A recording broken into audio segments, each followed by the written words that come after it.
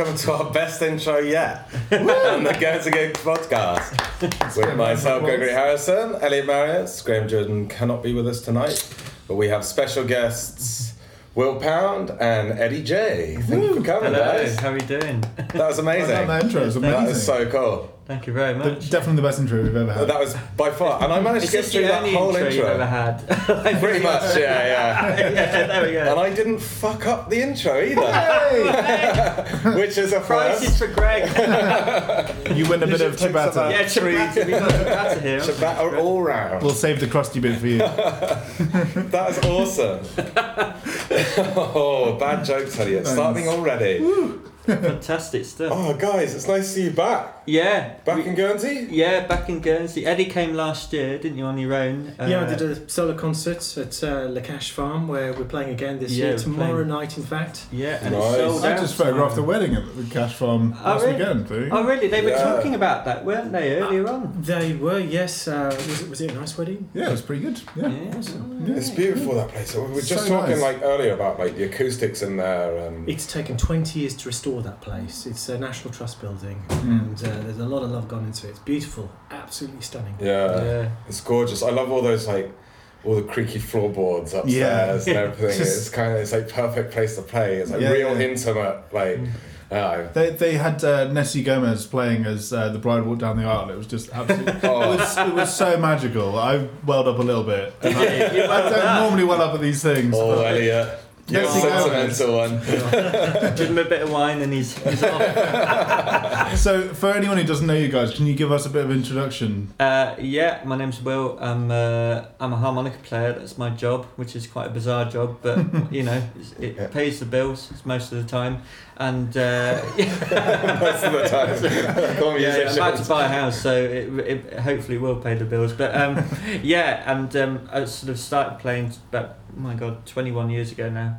Wow. Playing harmonica, and when I was 10. In fact, there's a little story about that. Basically, the reason why I started playing the harmonica was through health reasons rather than music. So I had open heart surgery when I was a few days old. Basically, I was born without a pulmonary valve. It's a bit scientific, but basically that was it. And so I couldn't really breathe, which wasn't a great start in life. Do you normally breathe through your heart? No, I through my arse, to be honest. But so that's great. So anyway, when I was about 10, my breathing still wasn't great, and through my arse, and my dad gave me a harmonica, and said, "Why don't you just try that?" And it wasn't really on doctor's orders or anything, but so anyway, I had a go, and I ended up taking quite a liking to the instrument, and then proceeded to annoy my neighbours for the next 3 or 4 years, doing 4 hours practice a day, and I still do about 4 hours a day now. Really? Yeah, because you kind of, obviously when you're gigging it's a bit harder, but at home I'll be practicing, but if the heart, I also play the squeeze box as well, loading, and over across the day I'll do about 4 hours practice, but you have to, because you need to keep up. And to keep up. As someone that's at quite a high level, what is your sort of practice routine?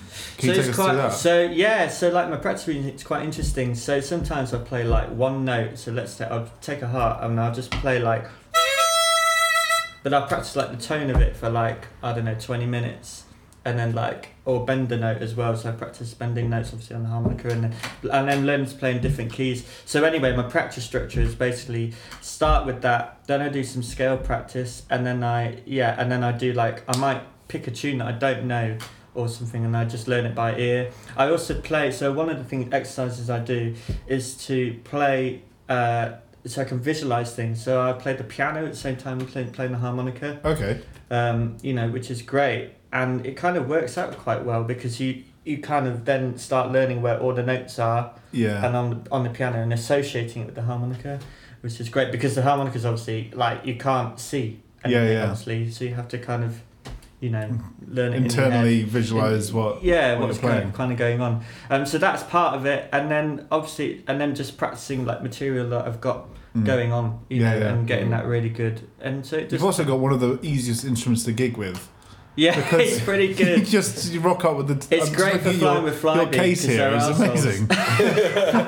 To be honest, like Isn't it like Neil Young that talks about that on Yeah. his show? He says like, I thought I'd take up harmonica because it would be a cheap instrument to start. And I had to honestly, buy loads of new it clothes. really is to have a helpful. lot It come really out. is helpful because like when I've come over to Guernsey before, I've had my melodeon with me. I didn't bother this time just because of the hassle with Flybe because they're Yeah. just like, we don't like you, you know. Yeah, it was. We're going to be. So really Yeah, was so. that It used to be amazing over here, and they would just take so much care of Really.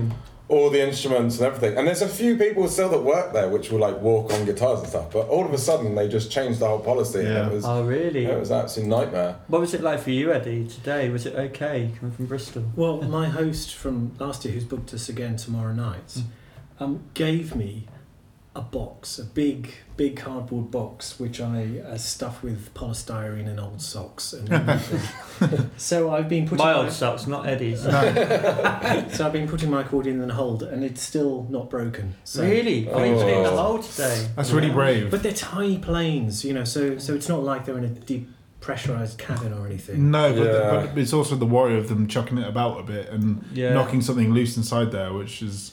Well, I repair accordions as well. In Oh, really? Last week I repaired an accordion. The guy forgot to close the boot, and he pulled away, and the accordion, £8,000 accordion, fell out of the back of the car as they're pulling off, round a corner.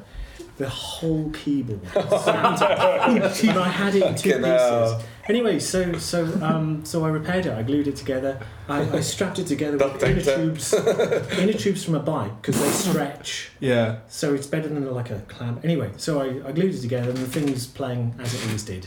And Aren't they impossible to repair as well? Well, the reeds in them are really hard to. It takes me a month to tune it. Really? Wow.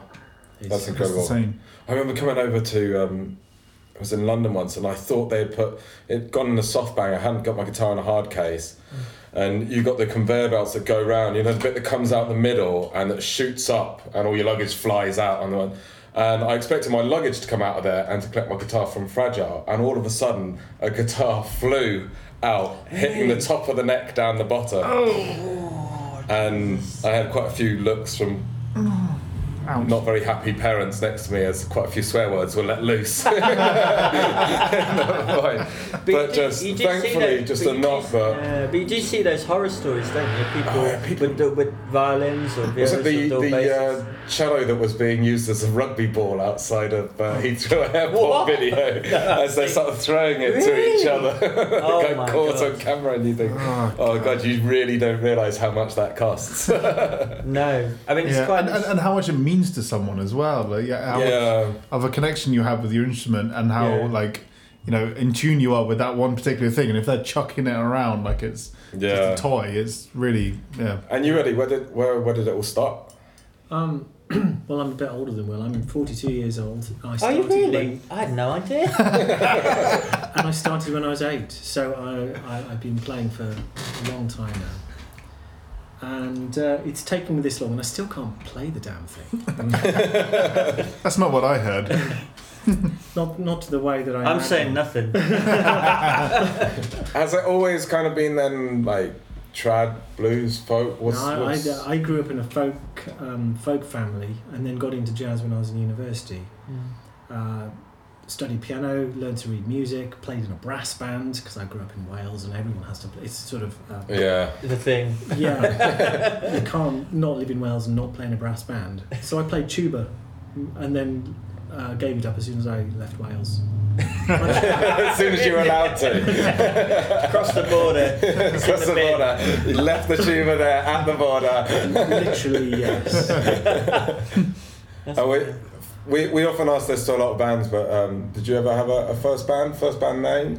Any weird band names? Or Yeah, like Yeah. we've had some Misspelled metal in artists on which have had some interesting names. Living the Life of Riley. That was. Oh, that's a cool name. Yeah, Nice. that was Yeah. at college. So when I was doing, I mean, it was funny actually. It was quite an interesting kind of band, like loads of influences, obviously. And we had a guy. We had a guitarist called James Blunt. He was a singer. It was great. It was really Not good. the James Blunt. No, not me, James Blunt. No, but there was this guy called James Blunt, and in fact, what's really nice is that a couple of people from that band, they've gone on and playing. There's one drummer who's playing with the Pet Shop Boys now. Oh, really? Pet Shop Yeah. Boys. Yeah. Nice. So like it's really cool. Like since progressing whatever. But yeah, that was a fun band. We did do quite a few. It was quite funny because the college kind of like we were just like a year group. Kind of, it was only 8 of us in this year group at college doing music, and we ended up doing quite a few gigs, and I really enjoyed it. And it was kind of like it was kind of pop kind of stuff.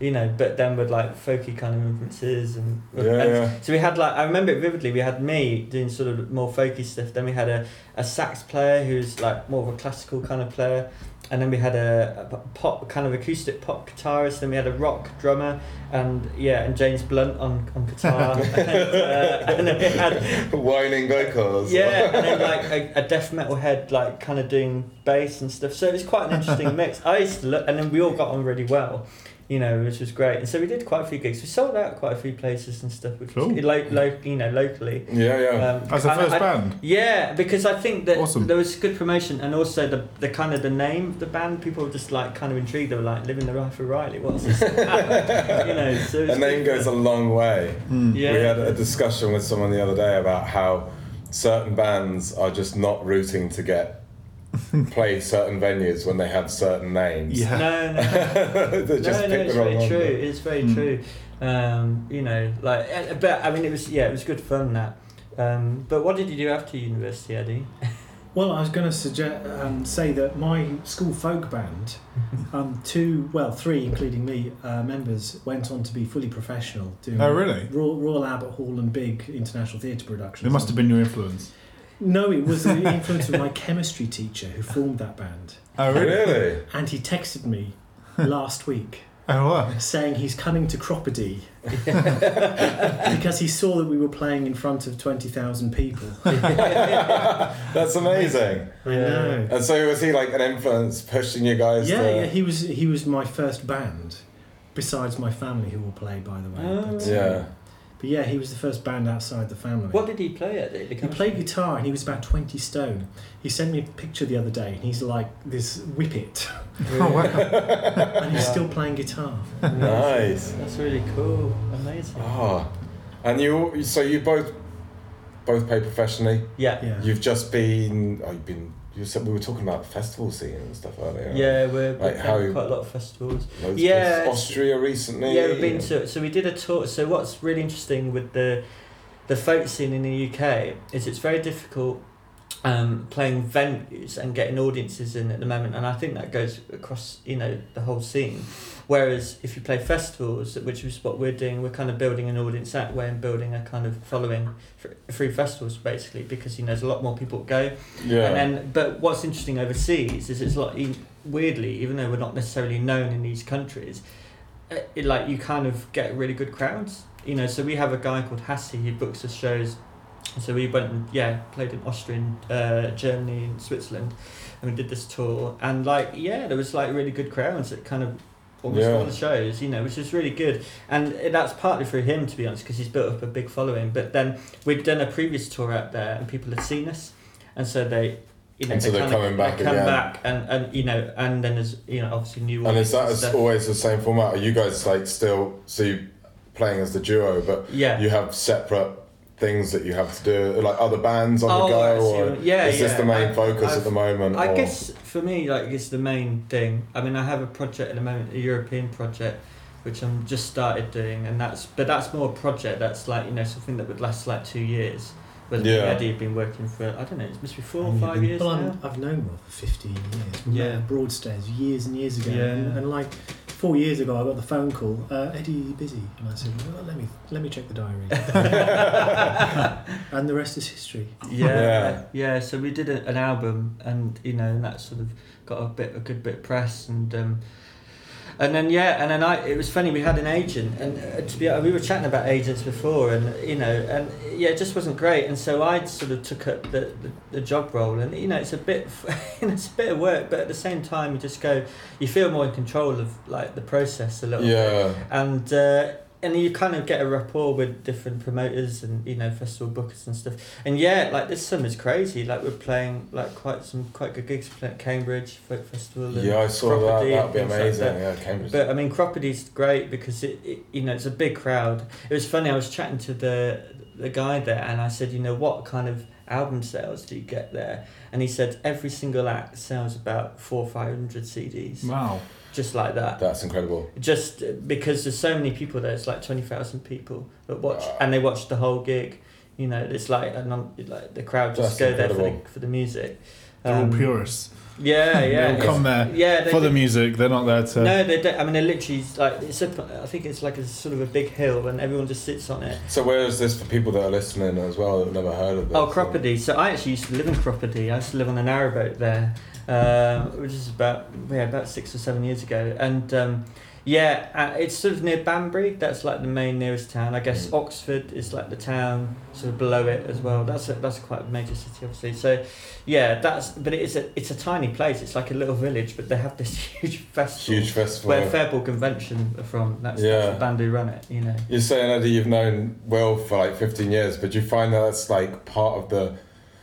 I mean, you said it's trad, but also jazz. It's that scene in England. Is it one of those things where you just constantly bump into the same sort of people on the scene all the time, or is there over those festivals? Are you sort of? It's a very interesting question because Will knows everyone in the folk scene, and I came from a completely different background. 15 years ago, we met sort of at a folk festival. Yeah. But then I went off touring around the world with a theatre company. Ended up on Broadway actually. But then I had to score the music for the show, and I read music. So what were you doing as on Broadway? Was it? It was an actual show where I was playing accordion on stage, but also backstage arranging music for American actors who could barely play a ukulele. And there were 3 ukuleles in the show. And I barely played one myself, but I had to teach these amazing actors 3 chords. We had to play classic rock tracks on accordion and 3 ukuleles. That's part of the show. You should have got the ukuleles in. Yeah. Do you think that's drawn a lot of... We were speaking like briefly earlier, I was showing we didn't get that podcast running earlier, but we were talking about like style, and you were saying how on the accordion you've developed this sort of your own style where you're playing all the different lines. You're playing the percussion and the lead and the guitar and everything you can kind of hear, but it's all going through as like a duo. Shall I give you a 30-second demo of what that means? Show me what it means, yeah. That'd be great. Okay. So this is a tango that goes like this.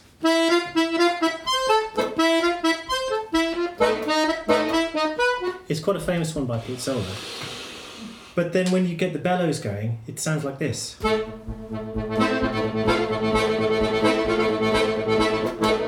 But then when you add harmonies in, it sounds like this. And then you add the bass.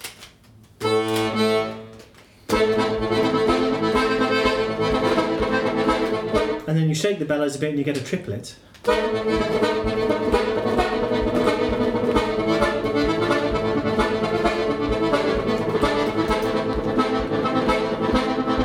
And a cant harmony.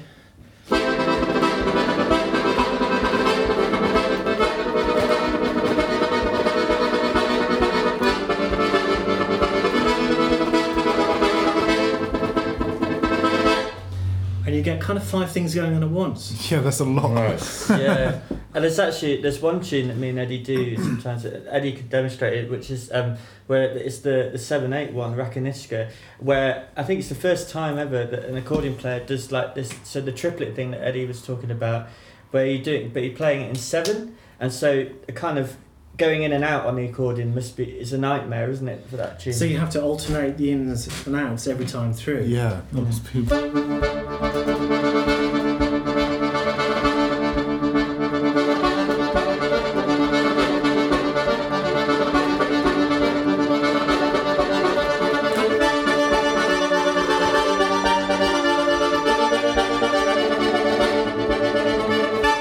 Yeah. That's amazing. So 7.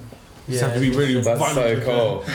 Yeah. So you really do fill up. I mean, the accordion's got such a presence. Anyway, it's got so much going on. There's got so many tones going on in range. that one instrument. Yeah. And then you've got that harmonica with the pop harmonica on top that like kind of settles and it line. fills up that space. Yeah, it does. Yeah. Was that something that's you kind of just develop through all those different influences, or was that just one of those? It happens in the room with this man here, because what happens is we play these tunes that are very, very standard, and then we both. There's a telepathy that goes on here, and I don't quite understand it, but basically, I don't know what the science is. but basically, we both hear this need for something to happen, and we both do it. So what that triplet thing that you just heard. One day I was kind of just getting frustrated with the instrument, and this is standard. And then suddenly this happened, and Will was in the room. And you get 3 from going in and out, and the maths doesn't work, and I don't understand. But the most ridiculous thing is Will did the same thing on his harmonica. Oh, really? Can you show me? I'll have a go. So there are pieces where we both do triplets at exactly the same time because we know when it's going to happen. The frustrating thing, they think it's all Will. Yeah. I realise I'm. So it's like he's fucking hell, mate. That's great. You're too synchronised. But there's always But it bands is- like that where you think there's someone else. Yeah, but it is that's the right word. It's synchronized. So people just at some point they don't know what is the accordion, what is the harmonica. But that's brilliant. That just just shows how in harmony you guys are. Yeah, and also there's like things like, for example, where I'll have to play low down because Eddie's playing up higher up, or so I have to sometimes take over the percussive kind of thing. There's a tune. A good example is Barberini's Tambourine, where Eddie's. I'll quickly demonstrate it. So like where I go from basically playing the melody, and then Eddie does like a kind of an accordion solo. So should we just play the B music, and then go straight in?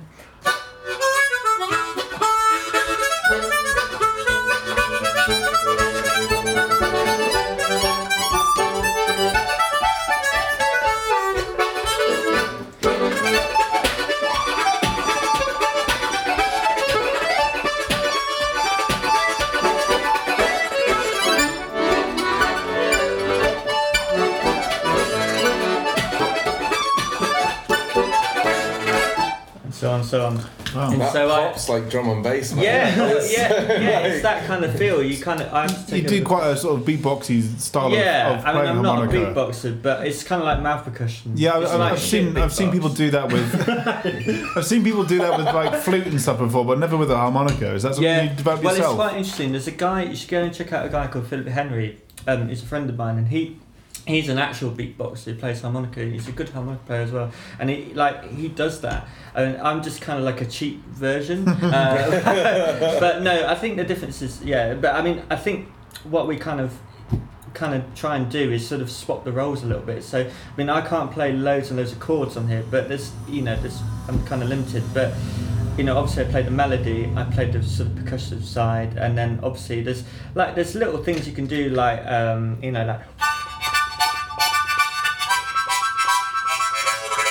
stuff like that kind of fills the gap with the Can I cut in here? Yeah.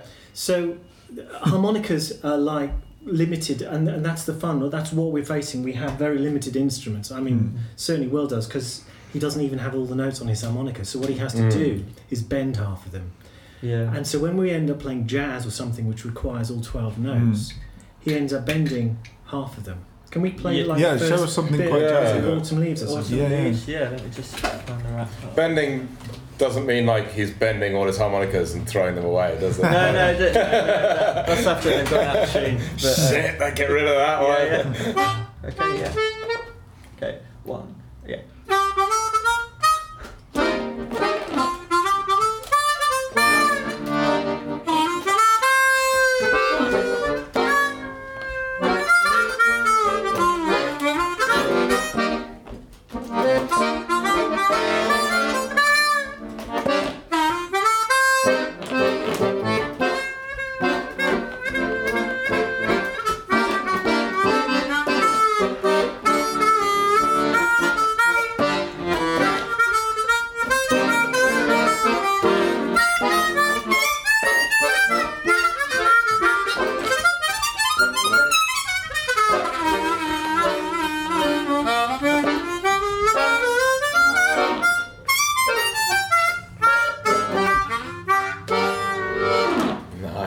So I have to bend. So basically, that harp's in B flat, but I'm like at some points playing D minor. I don't know, lots of other keys. Yeah, he's going around the cycle of fifths. For any musos out there. Oh, we've definitely noticed that as soon as Graham Jordan's out the room, we go a bit more techie and start getting engrossed in it. So he's the drummer, it's fine. He's the drummer, so he just says jokes. So that's his job. I spoke to, I think it was with Rich Powers the other day, and we were talking about harmonica players, and someone was saying, harmonica, everyone can kind of make it sound like they're doing really well, and you can define like who's really good at harmonica and someone that's just bending all the time, and everyone like learns that little bend and then puts far too many in it and just overplays them. And then you go, you really know a really good harmonica player because they've got one bend, but the rest of the tune is just spot on. And everything's perfect and comes out and you just play the two together and it just, the difference is amazing. Do you know what's interesting? I haven't done it much yet with me and Eddie, but I came up with this technique where you can play two harps at once. Which is a bit weird, but the combinations are quite cool. So for example, like this one. So this is a D and an A harp.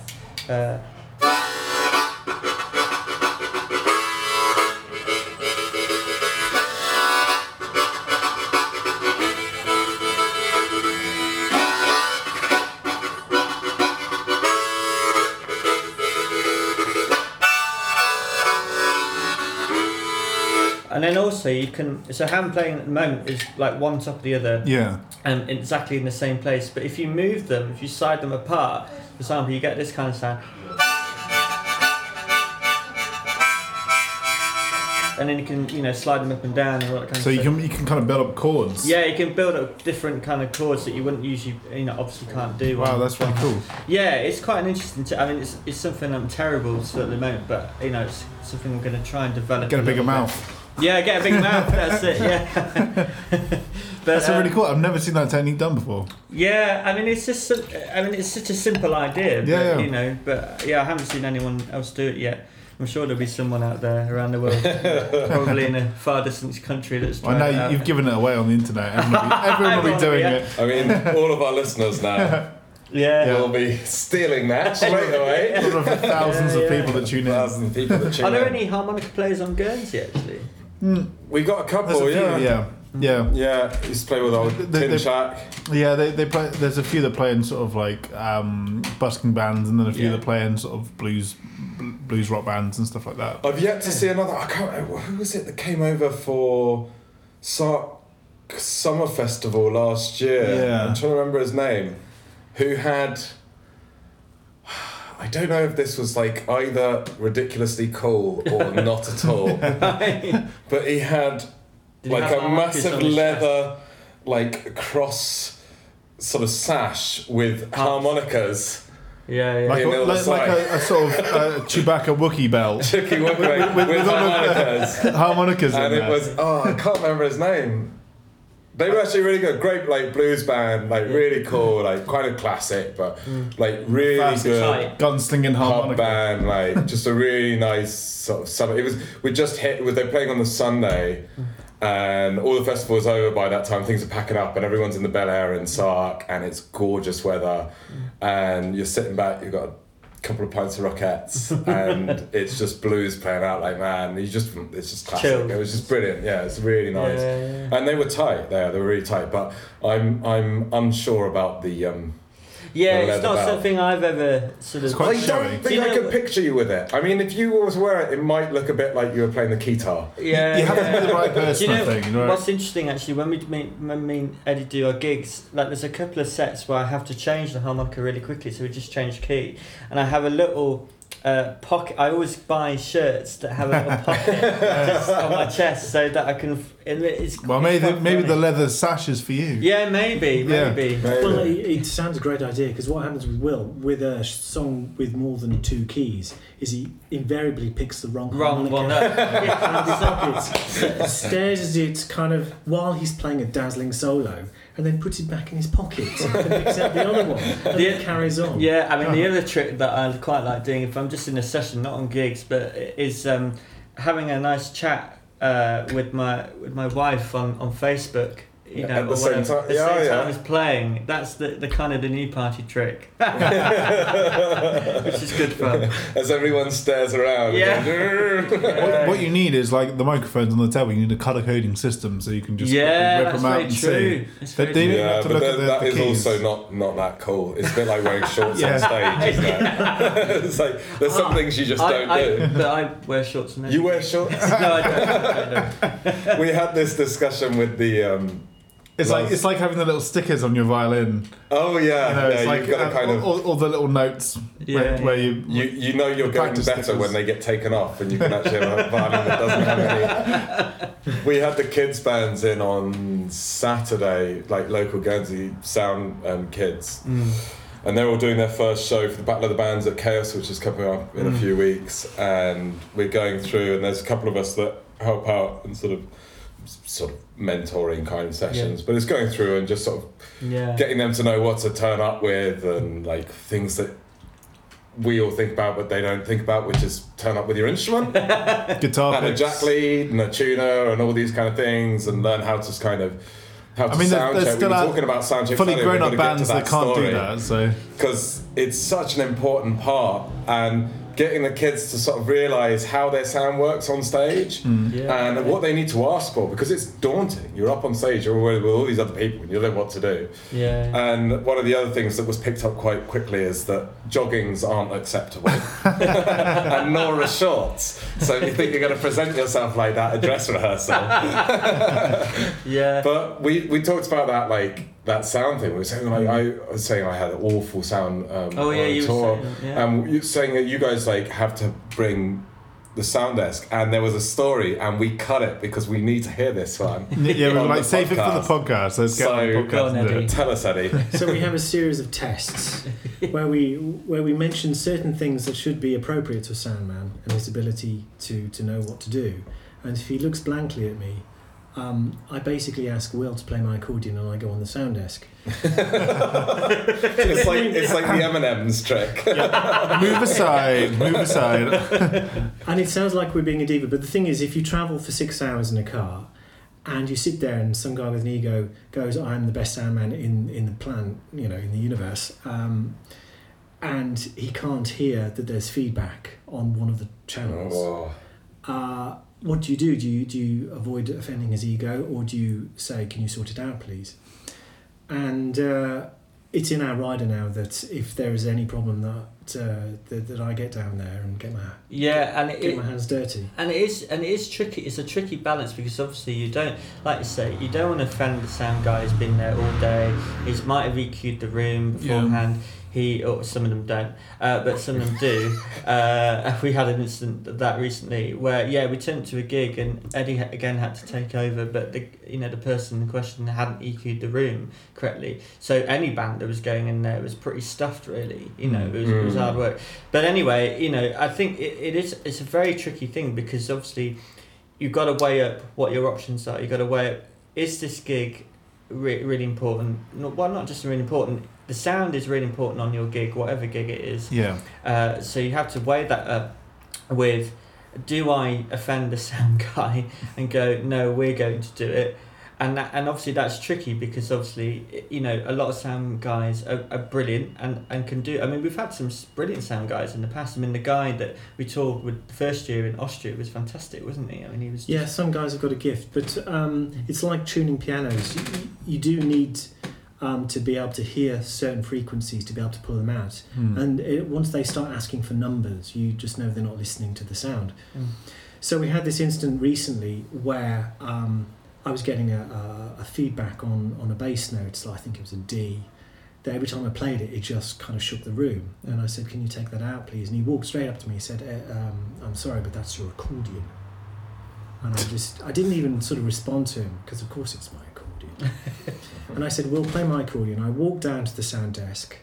I took the frequency out in 5 seconds, and he walked off for the rest of the gig. And then 5 minutes before we're on stage, he came into our dressing room saying, I was stressed. No apology, but just, I could have done it.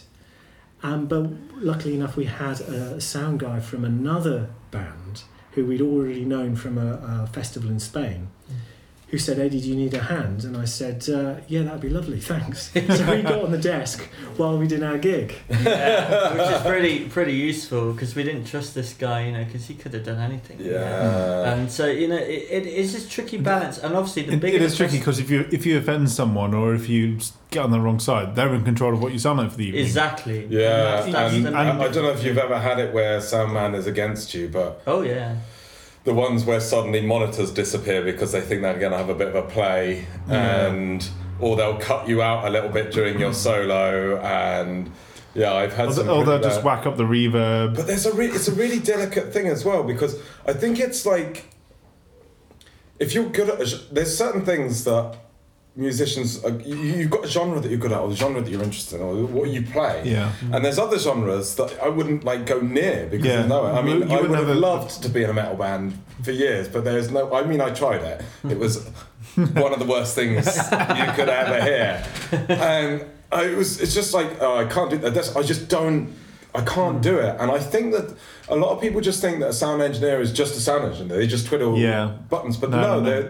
They know, a lot of them know what they're doing, and certain sound engineers are specific to certain genres, and I found that in the past as well, especially with even people producing and recording albums and stuff. Like if you go and record with someone who's into their metal, they'll make you sound like a metal drummer and a metal guitarist and stuff. You've got to find if you go with someone, you've got to go with the person that is specialised in what they do. Yeah. And if you turn up to a venue that doesn't specialise, then exactly. So you get what you're given. Sage Gateshead up in Newcastle are really good because they're so because they have a folk degree there, and they're very used to acoustic instruments. There's a lot of folk bands that professional players that go there all the time.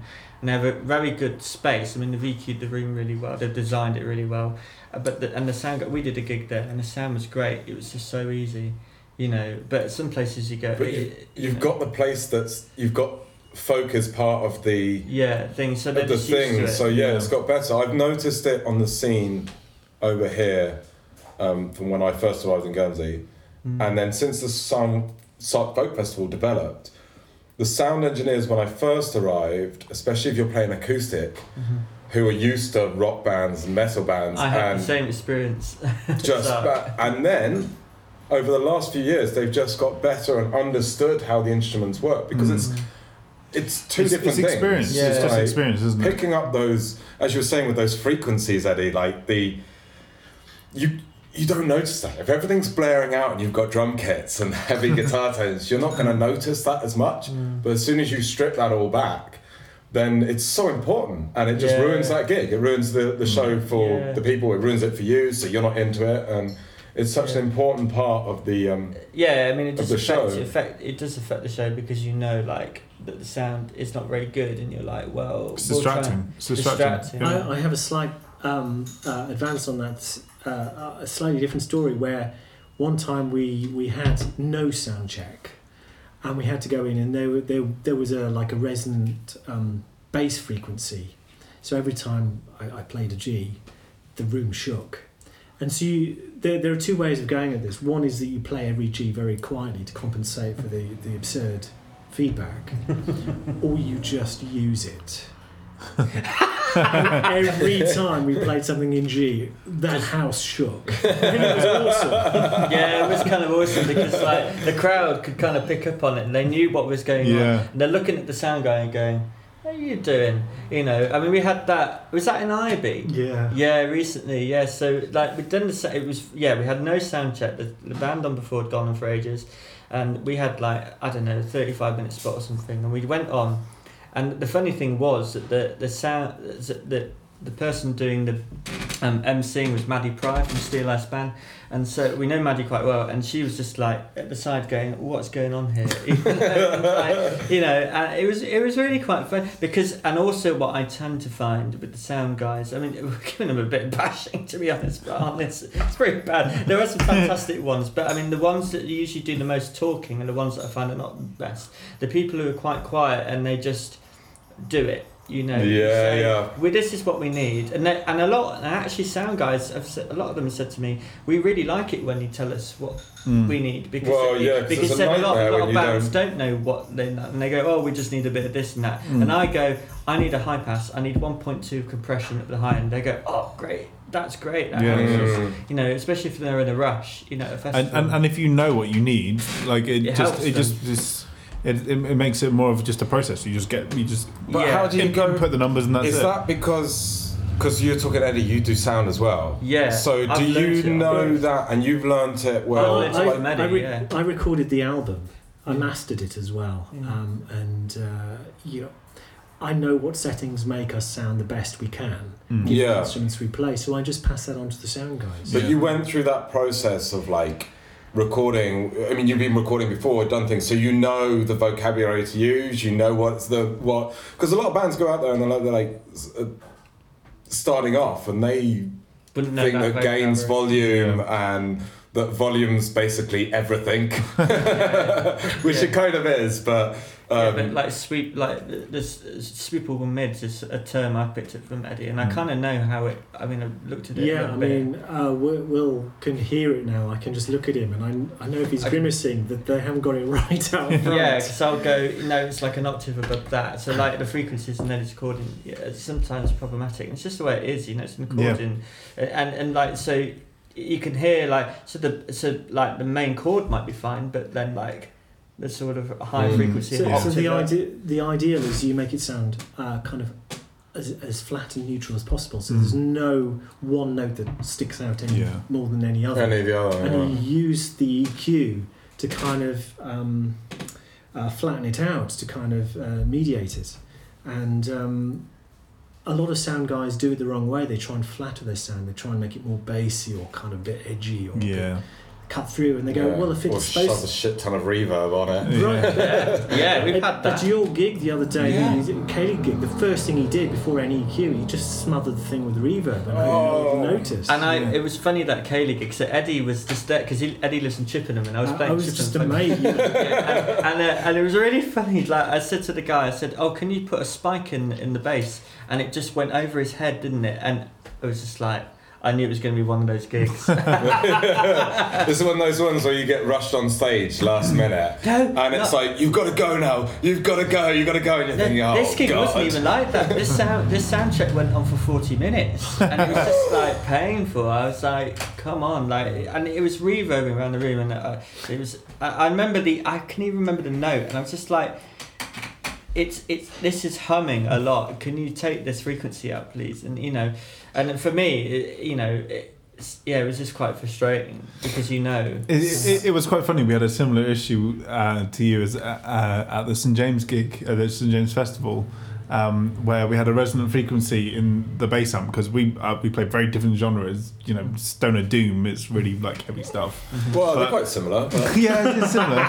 But we would smash it out, and like apparently the guy who runs it was saying, John, he was saying he went outside and saw the stained glass window rattling whenever I played a certain note. So they had to go through the desks and sit there and like work out what frequency it was that was like so we shaking blow all the windows. Stained glass. Several hundred years old stained glass windows that were going to smash if we kept going. So if we played there next year, Eddie, we can smash the stained glass. We're trying for I'm that. trying. I think I don't know if it's easy to kind of say, but it's quite nice speaking to people that when you've got that technical side, what could you say to be able to, for anyone else that's kind of looking at that, to, let me put this better, if I'm someone that's still learning how to get the right sound from the stage or ask the right sound engineer what I'm looking for, what is the best way to know that from not just sort of listening, you know what you're listening to, but is it like sitting next to a desk for a while and working with that desk, or is it kind of just sitting next to your amplifier and playing with what is tone, bass, treble and figuring that out, or is that just because it's just blatant practice and knowing what it is, or is it an instinct kind of thing? Is there a way of learning it? There is a way of learning it, and it's not that hard. So the way that I will do it on stage, I'll ask Will to play a scale up and down, all the way up, and I'll not necessarily kind of automatic scale. I'll say, can you play up high or down low? But if he played a scale all the way up his harmonica, and there were like 3 notes right at the top that were just twice as loud as every other note, I would find those notes using the mixing desk, what I call a sweepable mid, and I pull them out. Mm-hmm. And that's So it. on those, so what you're saying is, as the musician, you need to know your scale, to know whereabouts they're going to rest, to be able to ask the sound engineer where they're... Exactly. So I very often when I get a sound engineer who doesn't know how to listen to for this sort of thing, I'll actually go no higher, no lower. It's like play your cards right. So, and he'll say, "Is this the one?" I'll say, "No, it's the harmonic below that." And he'll kind of dial it down a bit, and I go, "Yeah," because then the room starts shaking. I say, "Pull that one out," and he does, and I go, "Thank you." But sometimes they don't know what pull that one out means. Sometimes we've had where we've had that before, where they find it and when they enhance it. Yeah. Pull it out. Yeah, you wanted to have more of that, sure. Yeah. Is it like to be strict, finding that like nice balance of being trying to be nice but also being... Do you wait till you get paid like we did the other day before saying anything?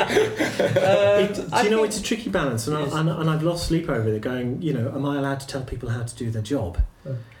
But to be honest, it's got to the stage now where I'm that sort of definite about what it is. They just sort of go, "Oh gosh, he knows what he's on about." What he's on about, yeah. We have 5-minute sound checks. It's however painful it is for their egos, it's over in 5 minutes. It's not a 40-minute sound check, not usually. No. And I've travelled a long way, and it's really. You've got it. Do you think you developed that though with the experience, time? Yeah. Like if you look back to your first sound checks and think, I'm thinking about this for listeners that are there, and we've been going through this whole thing with a lot of the younger bands, and not just the younger bands, but trying to say to other bands about soundcheck and how there's a lot of bands that turn up. There's a lot of bands that don't give a shit about their soundcheck. And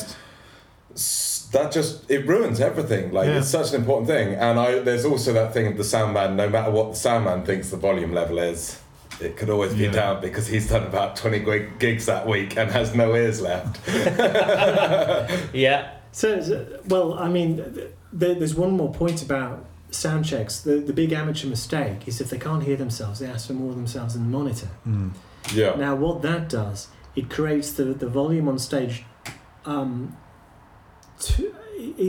There's far too much volume on stage, and then feedback happens anyway. So if I hear that happening, I turn around and say, turn the monitors off. Yeah. Completely. And then the feedback stops. I can hear Will acoustically and everyone else. It's very different if you're in a non-amplified band, though. It's a lot easier to hear each other on stage. But if you've got a lot of other amplifiers blaring, which you have to have, it's a very different game. Well, I think it goes back to that core root of also, if you're getting that feedback to a certain level and it's going, and everyone's just cranking everything higher and higher and higher, it's better to go strip everything back down and go from that and sort of build it up rather than just adding and everyone tweaking their... But it was we did a rehearsal the other day with a trombone player, didn't we, Eddie? And he was chatting to us about that, where he was doing a gig. Yeah, he was a bit like me. He played piano, he did sound, and he would get irate with sound guys too. But when he was playing, I found that the frequencies of his trombone were like a really fat bell curve, and they sort of smothered everything. And I realised I couldn't hear Will anymore, even though we were all playing acoustic. And there were no amplifiers involved. So I basically turned around to her and said, "Can you use a mute, please?" And he was sort of offended at first, because am I playing too loud? I'm sensitive music, and it wasn't a volume thing; it was a frequency thing that I just needed. The note that he was playing just to be that note that was really thin and not this big wide thing that covered everything else that was playing. It's a texture thing as well, isn't it? Thing. And it worked a treat. And he sort of said, well, I think the trumpet player should play with mute as well. But I wasn't having the same problem with the trumpet player because he was playing really finely in a different register. I just needed the trumpet to spread less. I think it's that... You've got to balance out the ego. It's got to be the best result, the best sound you could do as an overall. And if that means that you need to turn down or you need to get... Or even having the right gear. I mean, we've talked about it. I bought a new amplifier recently. Did you? Let's hear a story of the new amplifier, Greg. We've been going on about it. There's a local person who does the Yellow Rock amps. who are amazing. I've just tried one out, and they've got like preamps. They've got the valve sound, but you can get that low volume, still having that valve sound. Yeah. And I think you back in the 60s, you're pumping out that sound. Yeah. And you've got to get as much as you can. And I the realised guy that made them, he's actually not a musician at all. He's just super into electronics. Right. And so he just sat there and said, well, that valve sound, I could quite easily emulate that with analog electronics. And so we just sat there and just developed these amps that are super nice sounding. And so you can play at a low volume, but still have that valve projection, that presence. And I think it's because everything goes through PA systems. If we were playing before in your sort of open room and you've got that nice wooden floor that's projecting you when you're playing sort of folk or trad stuff in a small room, and you've got that room that works with it, and then you're playing in a rock band, you've got the AC30s and you've got all your Fender Deluxe that are just smashing it out. But all tour, I've not managed to push it past 2 on that amplifier. And it's like, I'm not even getting the sound because it's just such a powerful amplifier. And it's like, you're better off toning down the amplifier, getting less wattage and having like that full sound, and then putting it nicely through and bleeding, because you've got all of that amplification, everything's being mic'd up and everything. You're not just smashing it into a room and having a really good sound. And as you say, it's like a lot of people I always find mistake gain for volume and volume for basically everything. You can say bass, treble, don't know, just switch up the volume, it will be okay, when actually taking that time to kind of it's tricky as well. Some festivals, you've got very short sound checks. Some of them you get like a whole hour. Some of them you get. Some of them is as you start playing. They'll start tweaking your sound. And by the way, they're a hugely important part of the process because the booker will be listening, the sound guy will be listening. Our best sound checks, we actually put on a performance, and if we get the sound guy clapping at the end of it, we know we're on a good one. That's really cool. And by the way, today I think we got rebooked on the strength of our sound check. It's acoustic, so it's great. We've always thought we should do something like really like play Wonderwall at the beginning, but really badly, and do that as a sound check, and then just wait till they see us live and do something completely different. I usually play sometimes if I play something like Playdays or something like that, or Postman Pat. Postman Pat is I play, or Thomas the Tank Engine. Thomas the Tank. That do you know that's a really hard tune. It's a cult hit. Have you ever tried playing that tune? I have never tried playing Postman Pat. Not Postman Pat. Thomas the Tank. Can you smash them out for us? Absolutely no. Not without a lot of practice. The thing is, Will, everything's Harlem harmonica. That's right. If it's got black it's notes, just one of those instruments that just kind of. In fact, there's a tune I do play, Sweet Georgia Brown, and on the harp. And do you want to play it? I'll have a go. I mean, it's been a little while, but do you want to play it with me? It's just a couple of verses. Yeah, just a couple of verses, and once I found the right harp, there's too bloody many of them on here. That's the problem. Is colour labels. Colour labels. The shit out for example, it's not cool, but it works. So I'm playing a G diatonic harp, but the first run is E major, so I have to learn to play an E major on the G harp. That's 4 sharps. 4 sharps. 3 more than that harmonica's got. As soon as Graham's not here, it gets well techy. Okay, do you want to have a go?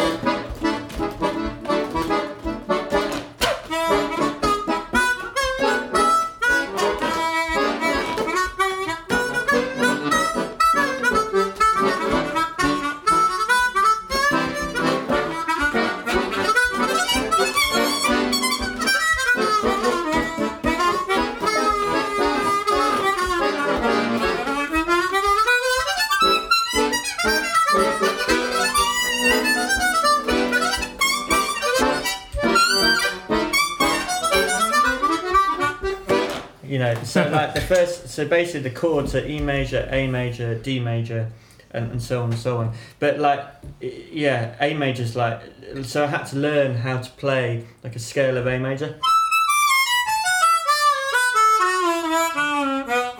But on a G harp. So that's the point being that those notes don't exist. So you're bending on the blow as well as on the set. So that's kind of a... You're bending on the blow, are you? Yeah. So yeah, I am. Hey, cheeky. Where's the drummer? Passage about. That one's for you, G-Dog. Wow. This has gone a different direction. But yeah, so and I've kind of developed that technique a little bit. And there's a guy called Howard. So there's this guy called Howard Levy. He kind of pioneered it about 15 years ago, where he played basically any key on one harp. So he just has one harp, and he plays like concertos, classical kind of things. That's amazing. Yeah, so he'll play like something like Amazing Grace, for example. So he'll play it like in a normal kind of key on the harp, and then he'll just switch and just do it like the next tone above. Wow. Which is pretty mad. But I mean, no need for colour coding then. Yeah, no need for colour coding. Yeah, no need for the pocket on the shirt. The leather belt. Yeah. But what I found what was quite interesting about that is actually you lose if you do that you kind of lose some of the kind of musicality of the thing, because it sounds cool. It's not made to play those sounds. No, and it kind of limits you to a certain extent. So like it's a bit like open tuning on a guitar. Yeah. You lose a lot. Yeah. Each harp has its own kind of voice, and it resonates on certain combinations of notes. Especially when you play sort of blues, you play two notes together and it sounds like a harmonica. Yeah, it's the same. So if you play it too chromatically, you don't get any of that. Yeah, because it's such a defining sound, and as soon as you hear it come through, it pierces and you automatically get that, and what's quite cool, there it is. On harps is where you get different tunings. So like obviously I'm playing like normal tuning like the last one we did, but then you get like harmonic minor, which is quite a cool kind of sound. So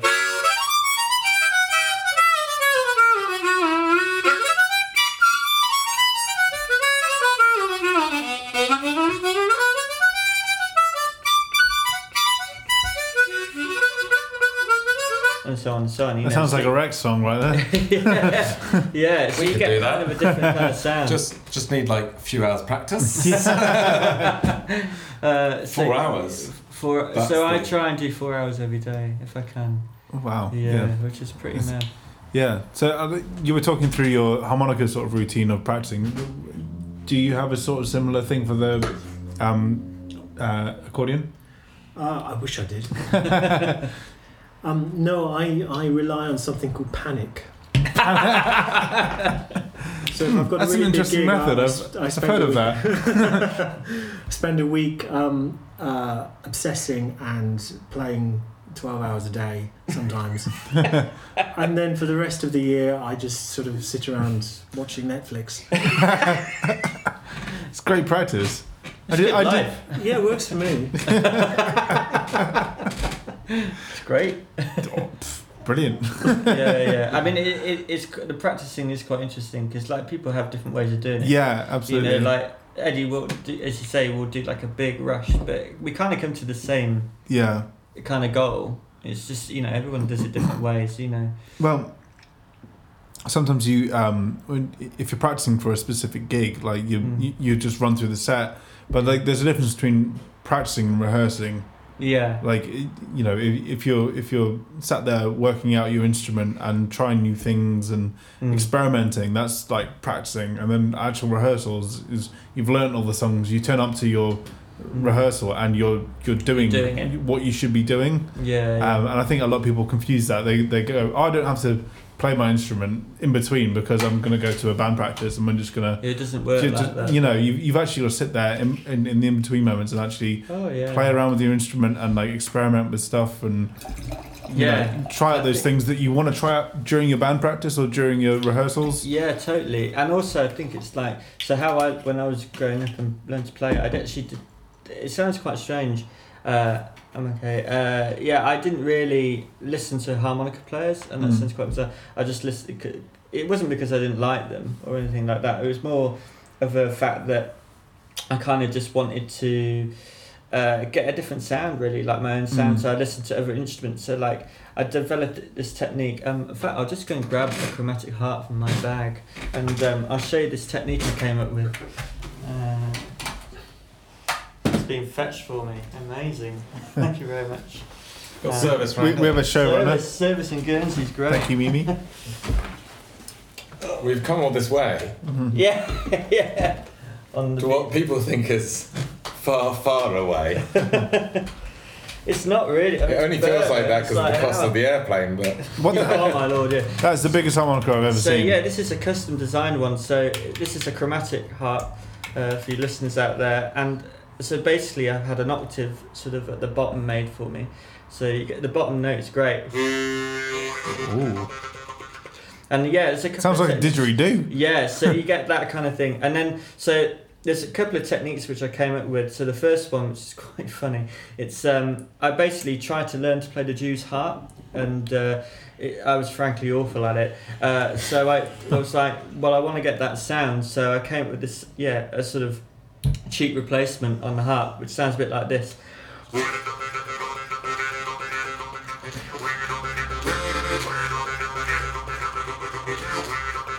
And so on and so on, which is quite good for kind of accompaniment or people singing and that kind of thing. And the other thing I came up with, I worked with a sitar player for a little bit, and they play in quarter tones and stuff. So so if I was to play this scale I'm just about to play without the quarter tones, it would sound like this.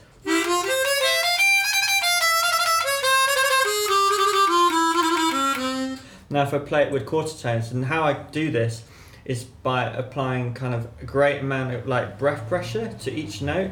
So it's bending, but it's like a quarter bend. So it sounds a bit like this.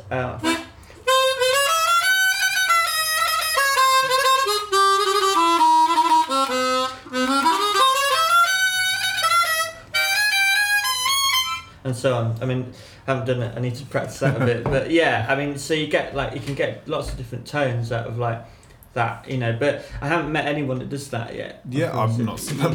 I've not seen a harp that big. Yeah, you've got a sort of so what that does. For anyone that can't see it, you've got a lever on the side that you can press into. So this is what. So there's a famous harmonica player called Larry Adler, and this is the instrument he used to play. Okay. And basically, what it allows you to do is theoretically to play in every single key. Oh right. Okay. So it's tuned in. This one's in C, and if you push the button in, it goes into C sharp. Right. So C sounds like this.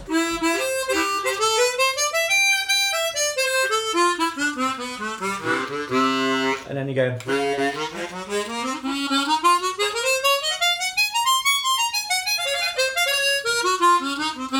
And then you can obviously play in other keys, but so it's quite useful for that, and it's good for jazz, it's good for classical, so a lot of classical music, and there's lots of different techniques. So it's like on this you can do lots of really nice kind of vibratos, so like.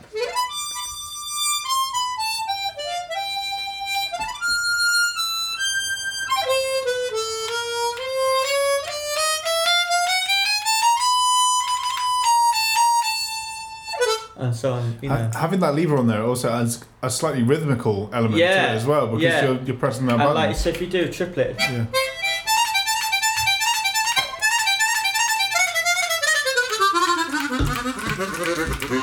it kind of has a little bit of a sound effects going on. Interesting, yeah. So and also what's really cool about this is you can do little lines where it's kind of like, so me and Eddie do when we do Sweet Georgia Brown, sometimes like I'll play it on my other harp, and this is the most harmonica there's. I've never seen so many harmonicas.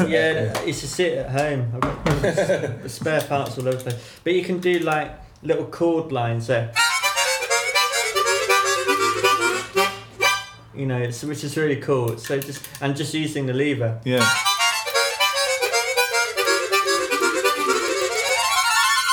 It's amazing. Great. That's so cool. So and it's a very different instrument. Yeah, really. I kind of think of them as different things, but you can do like the same techniques, like the percussive stuff, like.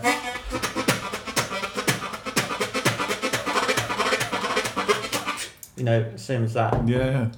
Amazing. So they're fun instruments, but I mean they are kind of different. They have a different voice. I mean that lever as well, like that adds the sort of key clacks and stuff that you get from a accordion and stuff, and like on a double bass, that adds the character of the instrument. It's quite nice. Yeah, And also they can. I mean, how I think of these is almost like a violin. Actually, you know, they've got that kind of quality of sound which you can get on those, but this is a bit more raucous, should we say? So on the diatonic, the small harps, yeah. Whereas on this, you know, like so we do a tune. Do you want to quickly play Oblivion? In a Piazzolla. Yeah, Piazzolla. Yeah.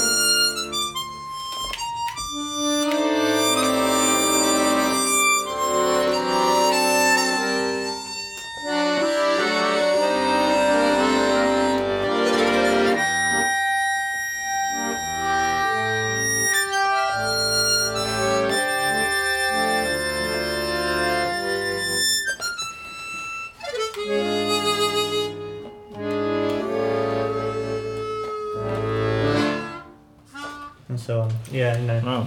It's one of my favourite tunes ever. Really? Oh, well, you should yeah. definitely come tomorrow night because I we'll be playing it. absolutely adore it. It's like one of my favourite albums is Richard Galliano's Piazzolla Forever, and it's a stunning piece. We used to play it with my mother's boyfriend now in the band. We won't get involved in that. Oblivion.